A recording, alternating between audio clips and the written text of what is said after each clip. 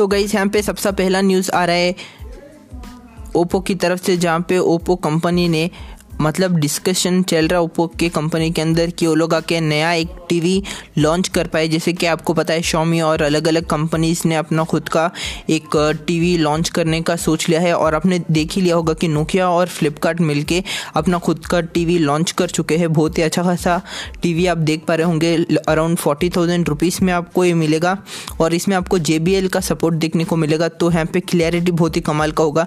लेकिन यहाँ पे बात निकल के आते कि ओप्पो की तरफ से कि वो लोग भी आके अपना खुद का एक टीवी लॉन्च करने वाले। जैसे कि आपको पता है इंडिया और बहुत सारे अलग अलग कंट्रीज आजकल आके बड़ा डिस्प्ले वाला टीवी को ज़्यादा प्रेफर कर रहे हैं अपने घर में। तो इसी कारण से आप देख पा रहे होंगे कि अलग अलग जो कंपनीज है, फॉर एग्जांपल कोई भी मोबाइल का कंपनी ले लीजिए, Xiaomi लो या फिर कोई भी दूसरा कंपनी लो, वो लोग भी आके रेस में लग चुके हैं।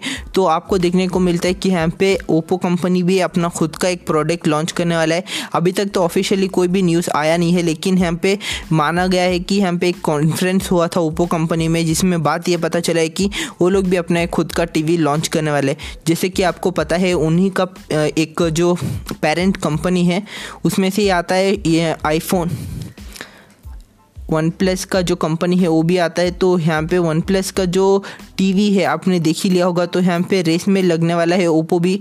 ये गारंटी हो सकता है कि यहाँ पे ओप्पो भी आ जाए इस रेस में। तो इस पॉडकास्ट में मैं सिर्फ आपको बताने वाला था कि कैसे आके ओप्पो भी मार्केट में लॉन्च करने वाला है अपना खुद का टीवी। तो मुझे उम्मीद है कि आपको ये अच्छा लगा होगा पॉडकास्ट। अगर आपको पॉडकास्ट अच्छा लगे तो अपने दोस्तों के साथ शेयर करना मत भूलेगा। Thank you for listening.